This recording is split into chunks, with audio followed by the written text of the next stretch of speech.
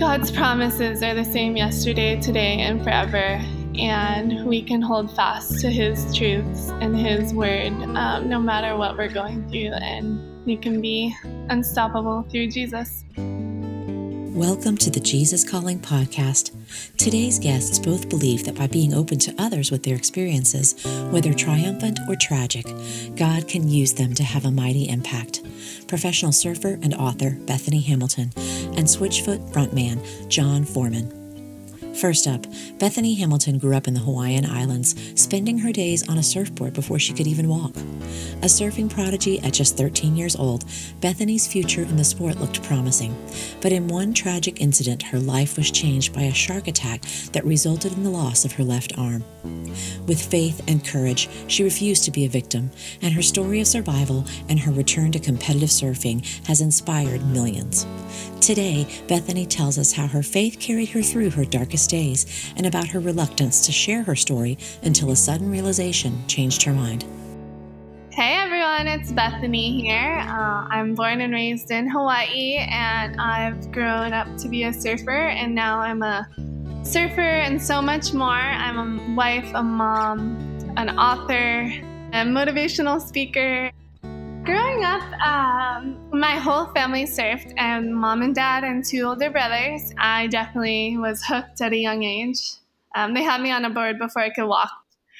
I started competing at age 5. In Hawaii, they have surf contests for kids, and it's called the Keiki division, which Keiki is kid in Hawaiian. And what that division is one parent pushes you in and the other parent catches you on the shore.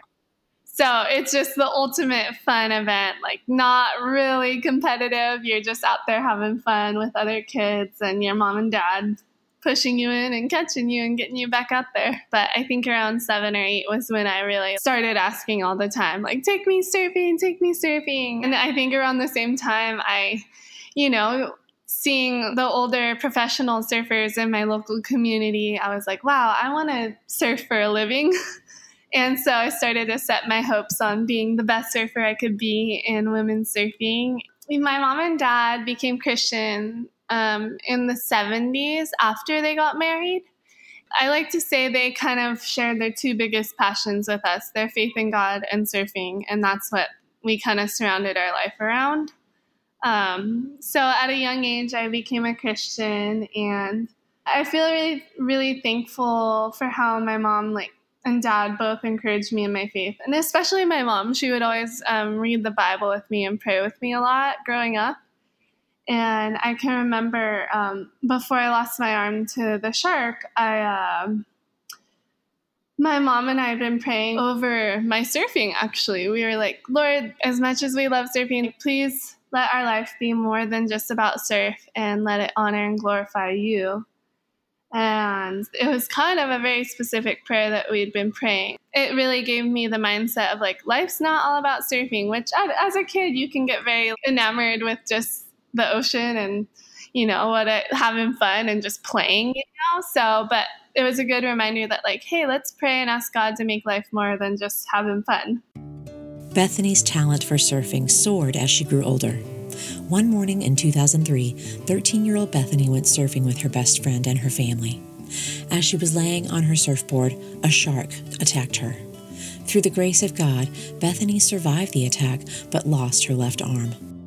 When I lost my arm, I was like, okay, God, what are you up to? I think because I had a relationship with God and because I had a young faith, it was okay, well, God's in control. It's going to be okay. And you have a plan for my life. So let's just keep on moving forward. I think I was just kind of in the moment thinking just praying and asking God to get me through it. But I don't know if I was really thinking I'm going to die or I'm going to live. It was just more of survival mode. But yeah, I'm thankful that I made it through that day. And I definitely, the week following, I had a unique sense of peace. I feel like you could be in that same situation and be very frantic and distraught and life's over, depressed, really just down. But I definitely had the peace of God in my life. And I just knew that something good was going to come out of it. And I may not have been able to speak those words at that time, but I think that was kind of like the sense of feeling that I had. And I just trusted that God was getting us through this. And I mean, the fact that I lived too, I remember my mom's first words was like, "I'm so thankful you're alive. Just be thankful that you're alive, because you could be gone now." And so I think that's kind of like was a good starting point of our mindset. I definitely did not let fear control my life. I think of like when I first started to relearn how to surf, I was a very determined, optimistic young woman. After I stood up on my first wave, there was like no looking back. Like, I'm doing this with one arm and nobody's gonna stop me. I don't care what they think or say, because this is what I'm gonna do. Growing up in Hawaii, I lived in like a really small town where everyone knows everyone, and then all of a sudden I'm like world news. Yeah, it was daunting. I didn't really appreciate having a lot of attention on me, and once I started doing interviews, at the age of 13, all I want to do is being with my friends, playing and being outside, doing what normal kids do. But rather, I was getting on an airplane to go do a bunch of interviews and talk about a bad day over and over again. So it was kind of awful at first, and it took a long time for me to like adjust to that and adjust to the attention. But once I started to see the encouragement and inspiration that was being put on other people's lives by telling my story, I realized, okay, God, this is what you're up to. You want to share your story more than you want to share mine. I have a big passion for encouraging other people. So I started doing motivational speaking, which I love doing that now. Yeah, I like being able to share my story, and I see the value of like, that's how we as humans can relate to each other, is by sharing in our hard times. But I mean, also our good times, but really sharing in our hard times and like encouraging each other through the challenges of this world. Now being a mom of two, my husband and I, obviously, like, we read books to our kids a lot, and you find your books that you love and find books that you don't love as much. So we were like, hey, let's write a fun, like, kids surfing book. Unstoppable Me was the first book that we decided on writing, and it kind of had the theme of just, being unstoppable and, like, just a good message for the kiddos and something that we'd be stoked to read to our own kids. So actually my husband did the majority of the writing for that and decided to do Be Unstoppable too, which to me, it's kind of more of like a coffee table book. Like, you can throw it on your coffee table and open up a random page and hopefully get a hint of inspiration for your day or life. It just follows us through the making of our documentary, and that's called Unstoppable Bethany Hamilton. And it's a documentary kind of capturing my life story. Bethany started a nonprofit organization called Friends of Bethany, which aims to spread the love and hope of Jesus by helping shark attack survivors and people with limb differences. She goes on to describe one of her favorite events the foundation hosts, an annual retreat for women with limb differences. What we originally started the foundation to do was to reach out to shark attack survivors and their families and like kind of encourage them in that time, and also just people with losing limbs, which is way more common than we know. It's like an everyday thing. It's a tight-knit, small retreat of like just 20 or so girls who all have limb differences, and just a time of encouraging them through their journey and uplifting them in their faith. And obviously not all the girls are Christians, but we hope to like share the faith of God, our faith of God with them. And it's seriously the most amazing weekend. We take all the girls surfing, and we have a lot of like sit down times of talking and just make a really open environment. And for a lot of these girls, like, they've never even hardly talked to other amputees. And so they're all of a sudden surrounded by all these women who have faced similar circumstances to them and are able to just open up and talk about life's challenges and talk about how we overcome. It's literally the most awesome weekend.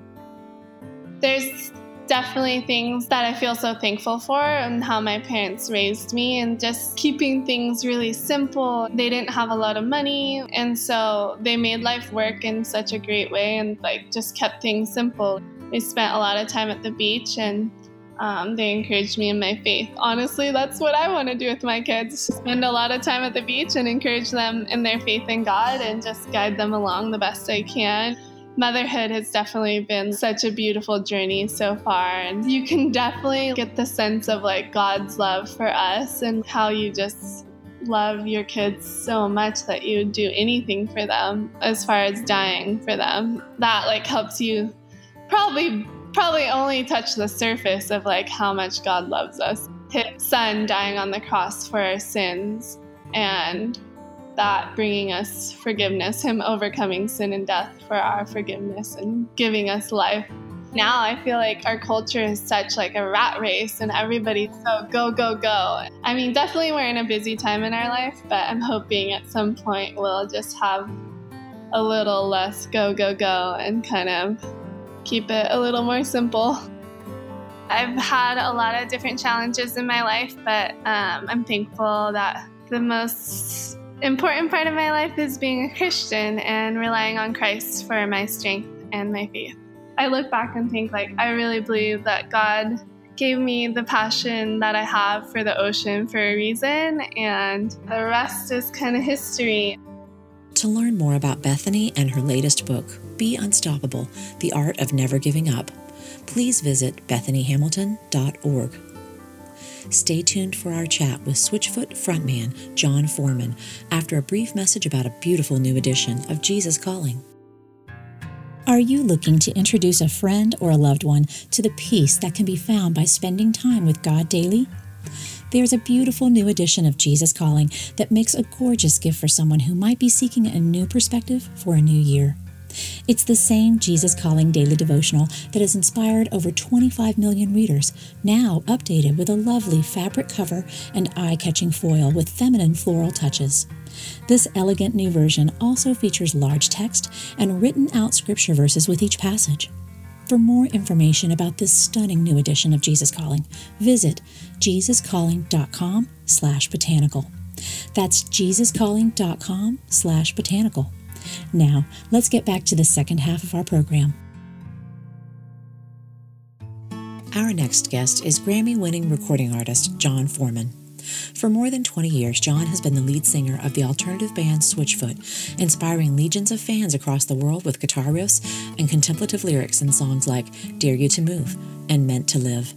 Jon tells us about the band's earliest days and the story behind their breakout moment when their music was featured in the movie A Walk to Remember. He shares about the band's new album, Native Tongue, and why they blur the lines between secular and sacred as they try to reach a broader audience with Christ's love and life-giving purpose. My name is Jon Foreman, and I write songs. I'm in a band called Switchfoot, and proud and honored to be in a band with those guys for 20 years. I have 3 goals. The first goal is to be a good husband. The second is to be a good father. Seeing my kids, seeing them shine. That's probably where, that's worth way more than any Grammy or anything we've won, And then the third is to reflect and receive the light and love of my Maker. Music has always been a part of my life. And for me and my family, there was always music around, from Keith Green to Aretha Franklin to the Beatles. And then I got into Zeppelin, and my dad played more of the rock and roll tunes, the Doors and everything like that, coming from California. And then my mom loved Bach. And so somewhere in between, we grew up with all of that. And there was always a guitar lying around. The piano was fair game, always, pots and pans. And so I don't think there was ever a time where I wasn't immersed in music as a kid. When you're in junior high, there's all sorts of things that are happening where you are, you can dream anything up, right? And so my friend was in a Led Zeppelin cover band, which I think they had like one or two songs that they had learned, and they needed a guitar player and a bass player.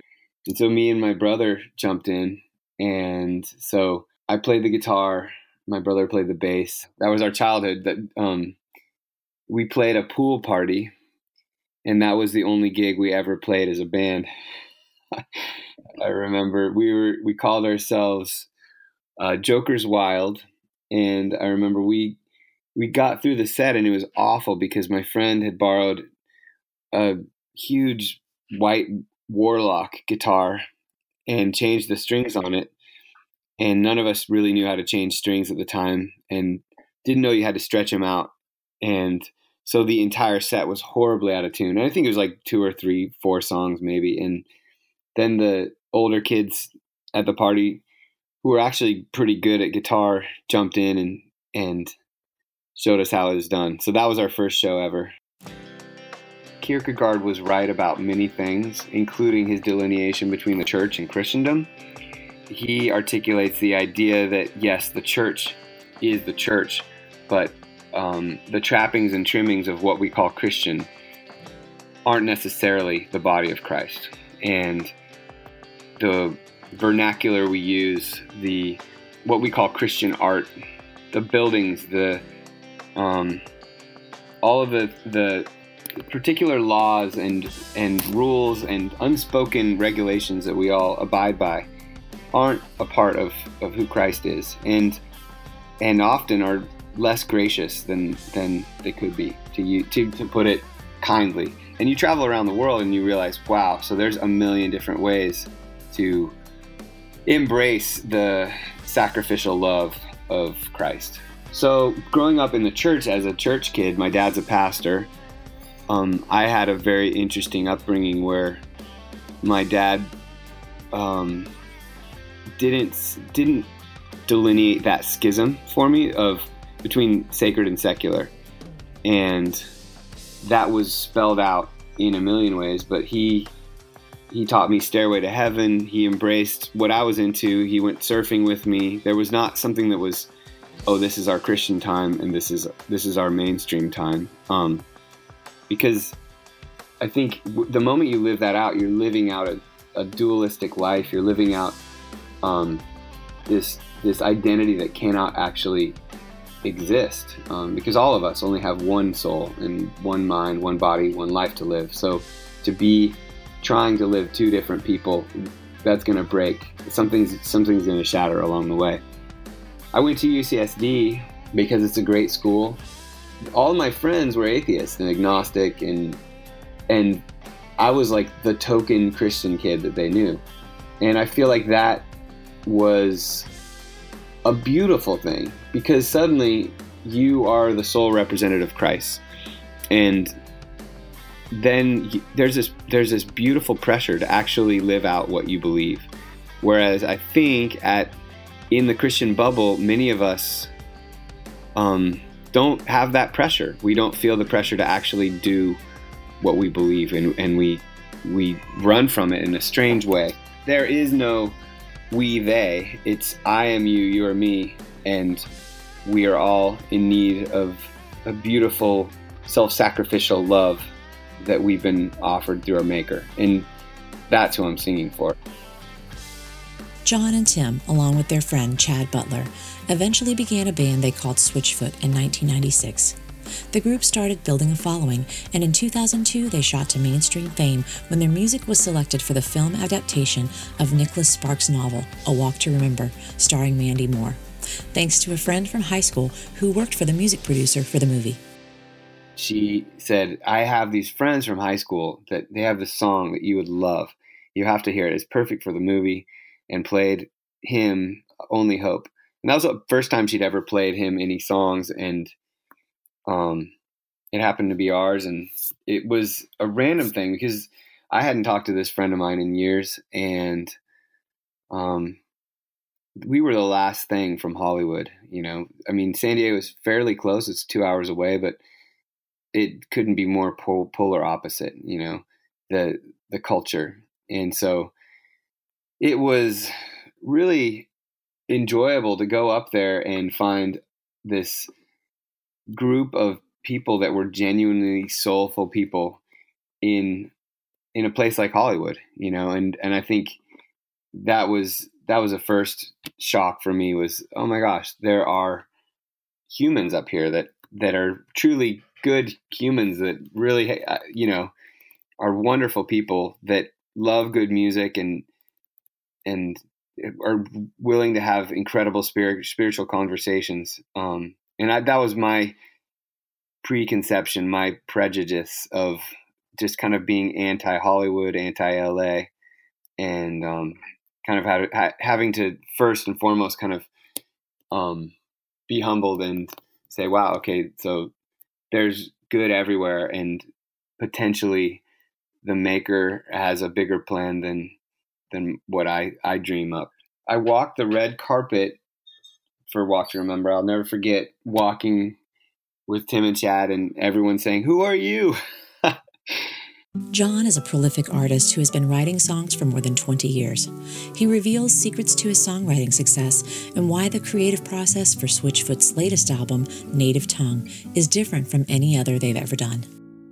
I feel like there's a certain tension that has to exist in all of our lives. The guitar string only makes music while it's stretched tight, and so I think we as humans are best when we are in uncomfortable spots, when we're stretched a little tight. And for me as an artist, first as a songwriter, I find that I am continually looking for those places where I'm stretched, where I'm uncomfortable. That's what actually, for me, the songs are born from the things that I don't understand.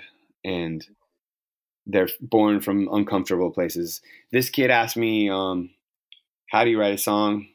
That feels like what we do. You start with this subject that you don't understand and you try and turn the light on. There's so much more to learn, and I'm a perpetual learner, and that's until the day I die.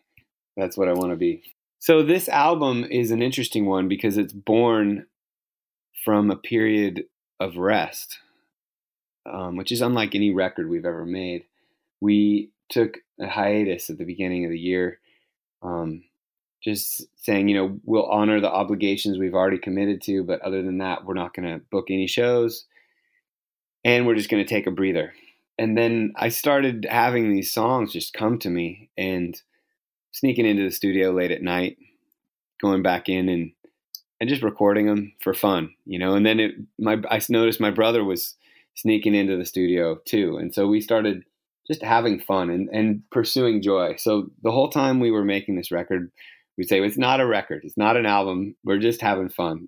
What I want people to take away from this album, first of all, I want it to bring them joy. I want it to open the doors and the windows of the soul to a story larger than themselves. I want it to remind them that deep below their fears and their subsequent hatred of whatever they're afraid of, that beneath all of that, a humanity runs as a river among all of us, and that love himself has spoken us into being. And out of that, love is our native tongue. That fear and hatred are not our native tongue. And I would love to see a church rise up and begin to speak compassionately, not only to the aching, watching world, but to ourselves and each other. Probably one of the more wilder stories that I've ever experienced was this one time I was playing a show in Florida, and I was playing. It was a solo show, which means I don't have a set list, and people pass up pieces of paper onto the front of the stage, and I just kind of sift through them during the show, and it's kind of a choose your own adventure where the people in the audience make the set list, And in the middle of the show, this paper airplane comes, and I catch it right out of. It's headed right for my guitar. I catch it and open it up, and it says, "Can you please play Inheritance?" I think it was. And it was the song that we used for our wedding. And so I look at the people who threw the paper airplane. I'm like, of course we have to play that next. And I go to start playing it, and as I'm starting, I'm thinking, I don't think this is the right key. And I hear this voice from the audience say, "John, it's in G." And I'm you can't see anything into the dark, and I say, "Who is that?" And this voice says, "It's Josh." And I said, "Josh, do you know this song?" And he says, "Yes." And all of a sudden he starts to rise out of the audience. It's like he floated up to the stage. I don't know if he crowd surfed or what, but he was like, it was like an apparition. Suddenly he's standing next to me, and he's this kid that I'm like, "Okay, yes, Josh, would you mind playing the song for me? I mean, you're here." And I thought he was just going to play the guitar part and I would sing. And then he grabs a mic and starts singing. And I'm like, this is amazing, and I'm just sitting off to the side of the stage watching this whole thing unfold. And he's getting the crowd into it, and he's just owning the moment. And I'm just so impressed with this kid. And so I had him up. I'm like, well, you can't leave the stage now. You have to. I had a second guitar, so I just had him play with me the whole night, and was talking with him backstage. We ended up FaceTiming his relatives, and they were back in Central America, and he had learned how to speak English with Switchfoot songs, and he knew all our songs better than I did. And but those are the moments where you realize how little I did and how much was had fingerprints much bigger than mine on that kind of story. I've been so humbled to hear thousands of these stories, and the humbling element is that you realize after you hear a few of them that you have nothing to do with the story. And all you did was write a song contemplating the meaning of life at 3 a.m. and try your best to record it. And somehow it was used for something much bigger than your ambition. And I still see him every now and then. He's this incredible kid, amazing musician, and I love moments like that. That's kind of why I play music. I used to want to want to see perfection, and that was a goal, right? I would make music in my bedroom with a 4-track, and I would spend all day on it and try and get everything in tune and in time. And then I'd play it live, and I hated it because the strings would break, things would go out of tune.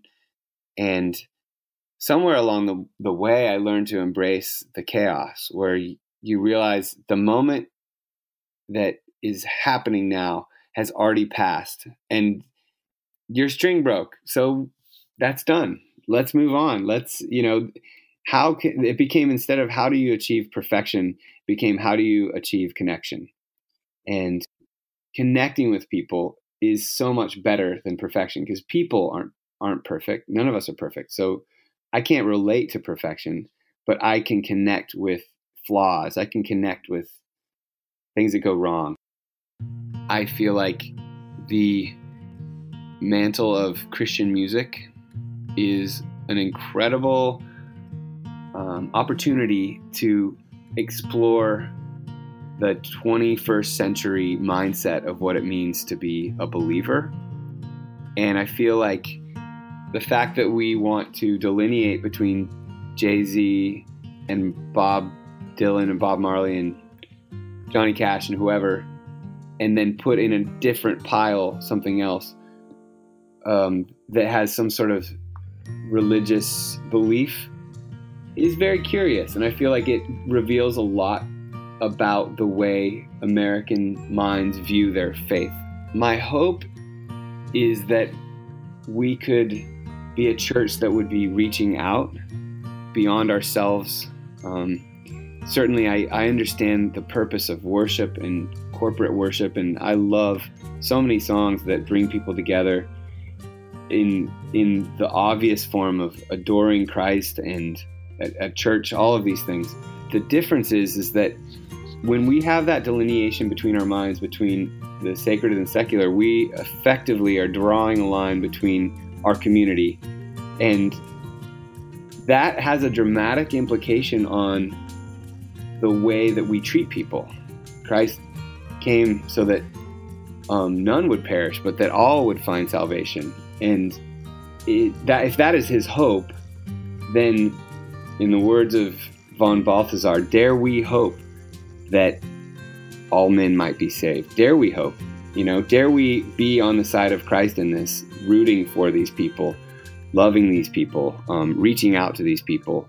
I feel like the delineation in our mind, it seems like a subtle difference, but it is a dramatic thing. And I do it all the time. We all have these unknowing prejudices where we prejudge something. But the more I travel around the world, the more I realize that just the love that God has for what he's made. We were just in Bangladesh, and you could not find a more different culture than Southern California. But you see it in the eyes of the kids, the adults, and you realize, I've recognized that before. That is the spark of the Maker. That is the image of God right there. I've seen that before. Our purpose and calling as a band is to attempt to speak to both sides of that and to acknowledge that, whether we're playing music in a church or a bar or at a bar mitzvah or coffee shop or wherever, we are all hurting people in need of the self-sacrificial love of our Maker. To learn more about Switchfoot's new album, Native Tongue, go to switchfoot.com. Next time on the Jesus Calling podcast, we speak with beloved teacher and writer Margaret Feinberg. In her new book, Taste and See, Discovering God Among Butchers, Bakers, and Fresh Food Makers, Margaret shares a culinary exploration of Scripture that profoundly changed the way she viewed gatherings around food forever. I went 410 feet down into a salt mine, fished in the Galilee, brought in an olive harvest in Croatia, graduated with a certificate in Steakology 101 from a Texas butcher who calls himself the meat apostle. And I stand in awe of the richness and the depth of God's word and what comes alive when we begin to studying these foods on a granular level. Do you love hearing great stories of faith each week via the Jesus Calling podcast? We want to hear from you. If you haven't already subscribed to the Jesus Calling podcast, visit the Jesus Calling page at iTunes.com and hit the subscribe button. While you're there, we'd love for you to leave us a review and tell us how you feel about the show and what future guests you'd love to see. Your reviews and subscription help us share these stories of faith to more people who need the hope and encouragement of Jesus Calling. If you have your own story to share, we'd love to hear from you. Visit JesusCalling.com to share your story today.